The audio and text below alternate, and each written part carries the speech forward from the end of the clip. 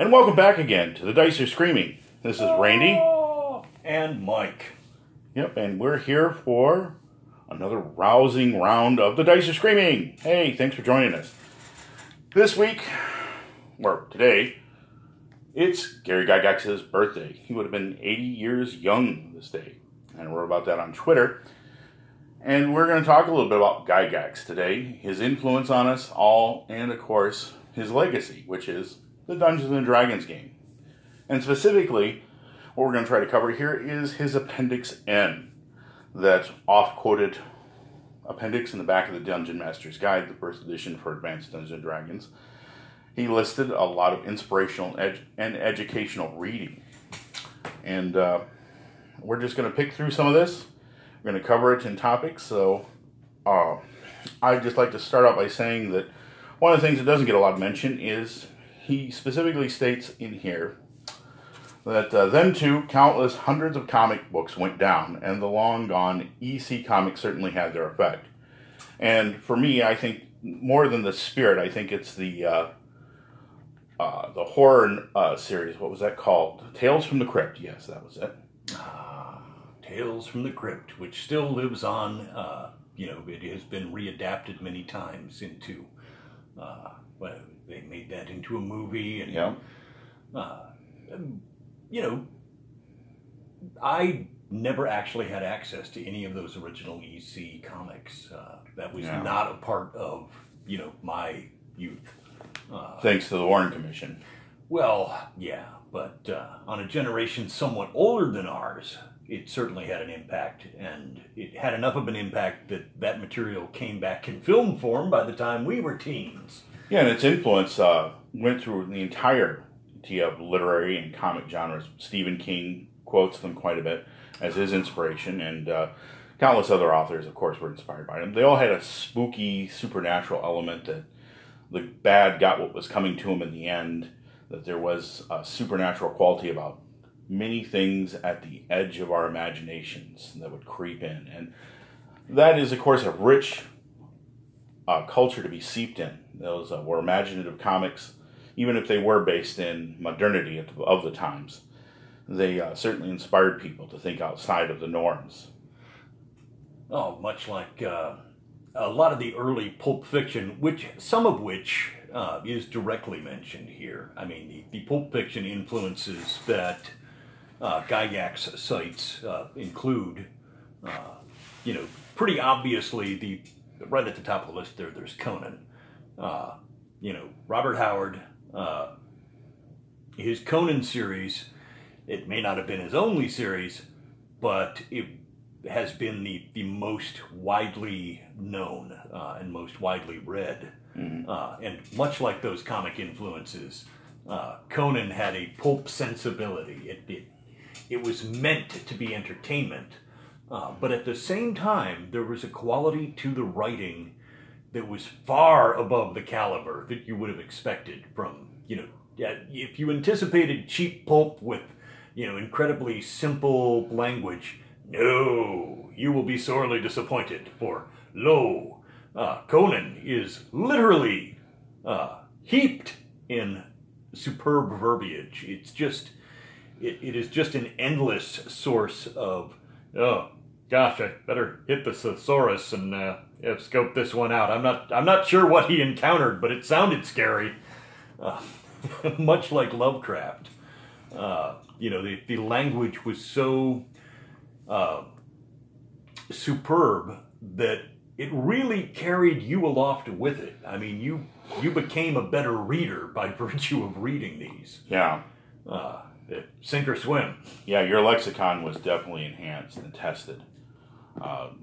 Lovecraft especially, with his squamous, writhing mass. Yeah. Even before I knew what it meant, I was already terrified. Yep. So it heaved its squamous bulk. Yeah, this is terrible. But, there's others on here that, are just mentioned. Let's see here.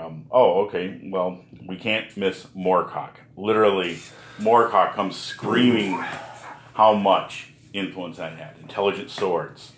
Yeah, Stormbringer. a sword with a highly evolved sense of its own self-interest that does not take yours into consideration. And in fact, it even has a sweet tooth for people you like.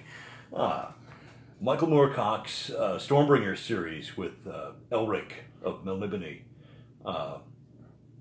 that gave us an entire window into sentient weapons and objects that I think added a terrific dynamic to the old school game that obviously lingers on in other versions of the game today. But intelligent weapons with a will of their own. A classic old school experience is to have your weapon, you find it in the dungeon, you pick it up, and then the next thing it's riding you around like a puppet master, and you are punching out your teammates and taking over towns and committing crimes because the sword is in charge now. Just goes to show that there is some slight use for warriors having their wits about them. A little intelligence and wisdom investment never hurt anybody. And he makes another thing, Roger Zelazny, the Amber series, and Jack of Shadows. Oh, I only read a few of the Amber series.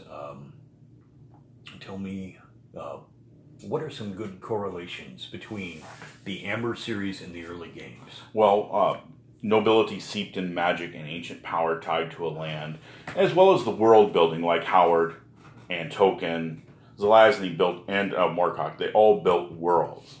True. And that is a good world building example, because I do know that worked on its own principles, planes, interdimensional invasions and foes. All right. Courts of the Fae, myth, and also brushing on the real world.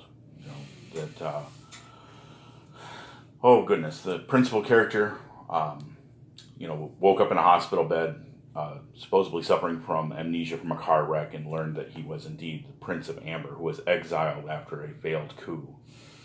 And then, his sister, who was looking after him, came. There's a lot of stuff like that. And, of course, it's a great one for just imaginative, as well as Tolkien. A lot can be said for the Tolkien's influence is very heavily seen on Dungeons and Dragons, especially with its Fellowship of the Ring. It's diverse cast of characters, elves and dwarves, and, of course, the hobbits. That's a big one that is easily taken as the main inspiration for D&D, but you would be amiss if you didn't include Fritz Lieber into there, Fafhrd and the Grey Mouser. Oh, also a classic, the Lankhmar series. The interplay between the warrior and the rogue. And the warrior actually, in many cases, being considerably more philosophically minded and intelligent than people give him credit for. That Fafhrd was no fool. No.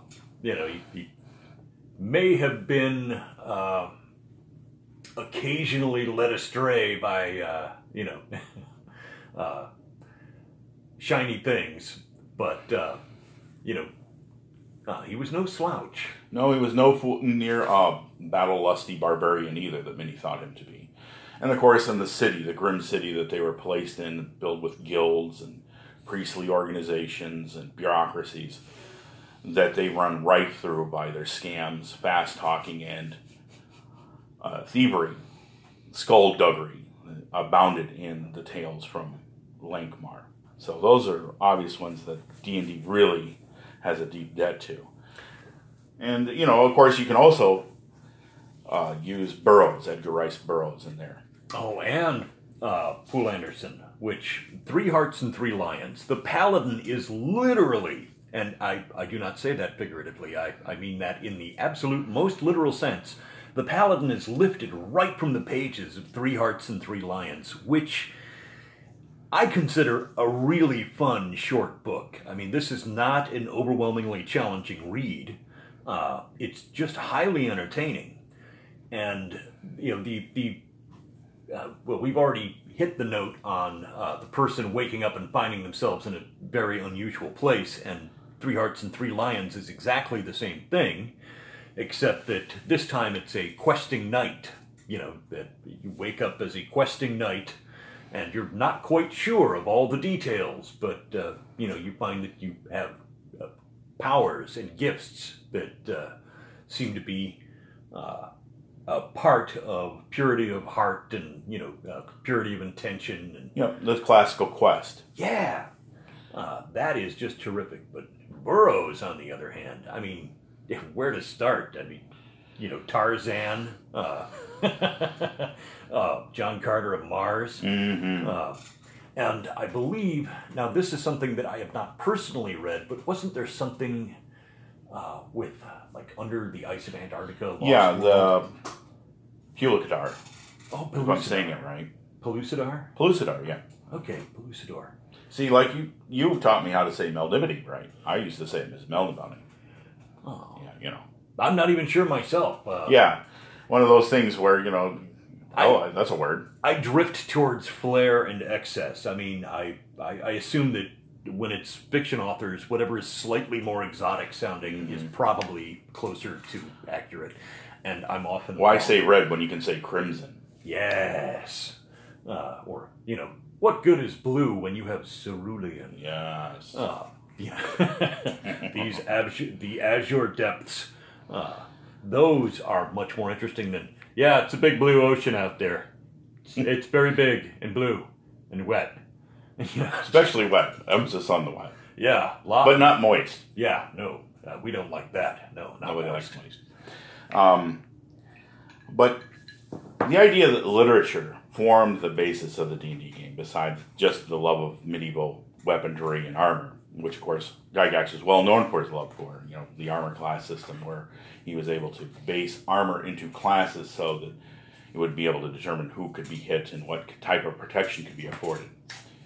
These were things that he put in there, as well as his love of polearms. But polearms being one thing that, from the Unearthed Arcana, if you read the back of that, you were well versed as any medieval scholar on the evolution of the polearm, like the Ransuer and Glaive Gisiarme, and of course the Bec de Corbin. Yeah, these are things that do not exist in contemporary dialogue outside the realm of D&D. So, a nod has to be given to the guy who literally brought these terms back to life. He rescued them from death, where they only existed in the world of medieval scholars, and probably only even in the language of paid medieval scholars, which is an even smaller population, and transformed it into a thing that, like, literally, hundreds of thousands of people now have some idea of what these weapons were and what they were for and what the core differences between them were. That's an uncanny thing to have happen. I would be remiss if we didn't bring up Jack Vance. Oh, well, yeah, the Vancian magic system is probably the biggest thumbprint outside a token that can easily be seen. Now, thematically, you can say that Robert E. Howard and Fritz Leiber had a big thumbprint, but Vance, his spell memorization, like a wizard can only memorize a spell in certain times at certain ways, and once cast, it was removed from the memory, and thus freeing it up. Of course, Ioun Stone's also from that, but Jack Vance's Dying Earth series is very formative in how the magic system was translated for D&D. Because originally they were going to go with a sort of spell type of systems, or spells per day, or things like that. But they decided to extrapolate, and that's what the system became. Very much based on Jack Vance. Ursula K. Le Guin, who, rest in peace as well. We lost her very recently. The Earthsea trilogy. Another world builder. Yeah, a superb work of world building. She was just a giant. Even if not specifically mentioned, it was extremely influential work to gamers, fantasy fiction, sci-fi, everything of that ilk. The Earthsea trilogy is well worth looking into for mages and druids. And another one that's not actually on the list here, Catherine Care's Camber. Yeah. That was later formed much of the basis for psionics. Mm-hmm. It was referenced more directly in later volumes, far after the DM Guide, people made reference to it. Yeah, but it was definitely in there, even if it's not directly referenced. And of course, we can't forget Andre Norton, the other grand dame of science fiction and fantasy. She wrote Quag Keep after sitting in on a session from the Lake Geneva group, and wrote a novel about Castle Greyhawk, and as well as her own body of work, which stands mightily on its own. Yeah, just an enormously prolific author. She piled on the material. I have an entire stack of books. Yeah. But we would also be remiss if we did not mention Tolkien. In greater depth. The Ranger class is, honestly, pure Tolkien right there. Yep, their ability to use crystal balls. One of the non-fighter types that is able to use crystal balls is a Ranger. Why is that? Well, the Palantir. Yeah, and also non-clerical magic. I mean, the little whiffs of magic and druidism for a high-level Ranger are, Aragorn incarnate. Exactly. Just as much as responsible as Conan was and Fafford for making the fighter class what it was. And also, of course, John Carter, Warlord of Mars. I mean, but this brings us to the fact that all these authors brung an atmosphere from the books, and that you could call from a lot of different sources, a atmosphere. From the verbiage, from the literary remarks that they used, they allowed you to make an atmosphere that seemed believable and even mysterious and exciting. Where would we be without Robert E. Howard's visceral, two-fisted descriptions of combat? Yeah, that guy actually, himself boxed and had a really strong sense of the, way to describe two people competing against one another, or the flow of events in a melee involving more than a few people. That ability to play-by-play description and keep it punchy and interesting and sharp, that is something that every DM can learn from. But as we drift to the end of our show, it would be a good moment to mention that atmosphere is a thing well worth discussing, along with world building, which is, atmosphere is derived from good world building, which Mr. Gygax, rest in peace, gave superb advice on where to go looking for those world building skills that so many of the early authors of game books learned from these terrific authors. So by all means, go out, give some of them a read yourself. I am sure that you will find some that you enjoy. Yep, and also, there's new authors too that add to that list. China Melville, George R. R. Martin. Absolutely. Of course, Raymond Feist. Oh, yes. And, oh goodness, I'm going to triple over this. The Belgaria series. Oh, David Eddings. Yeah, there we go. David Eddings, of course, if this was updated, I think Eddings would find a big place on. Oh, absolutely. It would be a worthy place indeed. That was at the first arrival of the Belgaria. That was a series that I devoured. Oh, it was wonderful. And of course, his next one was Sparrowhawk. Goodness, Sparhawk. Yeah, I'm getting confused with Ursi, but yeah, we're drifting to the end, so we're going to just wrap it up here. We're almost at 20 minutes, so once again, this has been a great joy to share our love of the Appendix N, and of course, we'll be covering more topics as we keep going on here, plugging away. This is our third full episode, so thanks for hanging with us, and remember again, look us up on WordPress at The Dice Are Screaming. And, of course, you can get a hold of us on Twitter directly, and me at Death Hand Gaming. That's DETHAND, not real death. And Mike is... at Vox Magi, or Magi Vox. Yeah, on Twitter as well. And, of course, we'll be starting a Facebook group here shortly. So make sure you can join up with that if you're interested. And, of course, leave any comments or voicemail if you want. Yeah, if you have a favorite book that you think we should give a read, that was not listed or discussed today, by all means, throw that reference to us because we're both avid readers as well. So, well, that'll do it for us. Again, thanks for hanging out, and happy Gygax Day, and hopefully you can get some gaming in between now and then our next episode, so may the dice ever roll in your favor. This is the Dice of Screaming. We're out.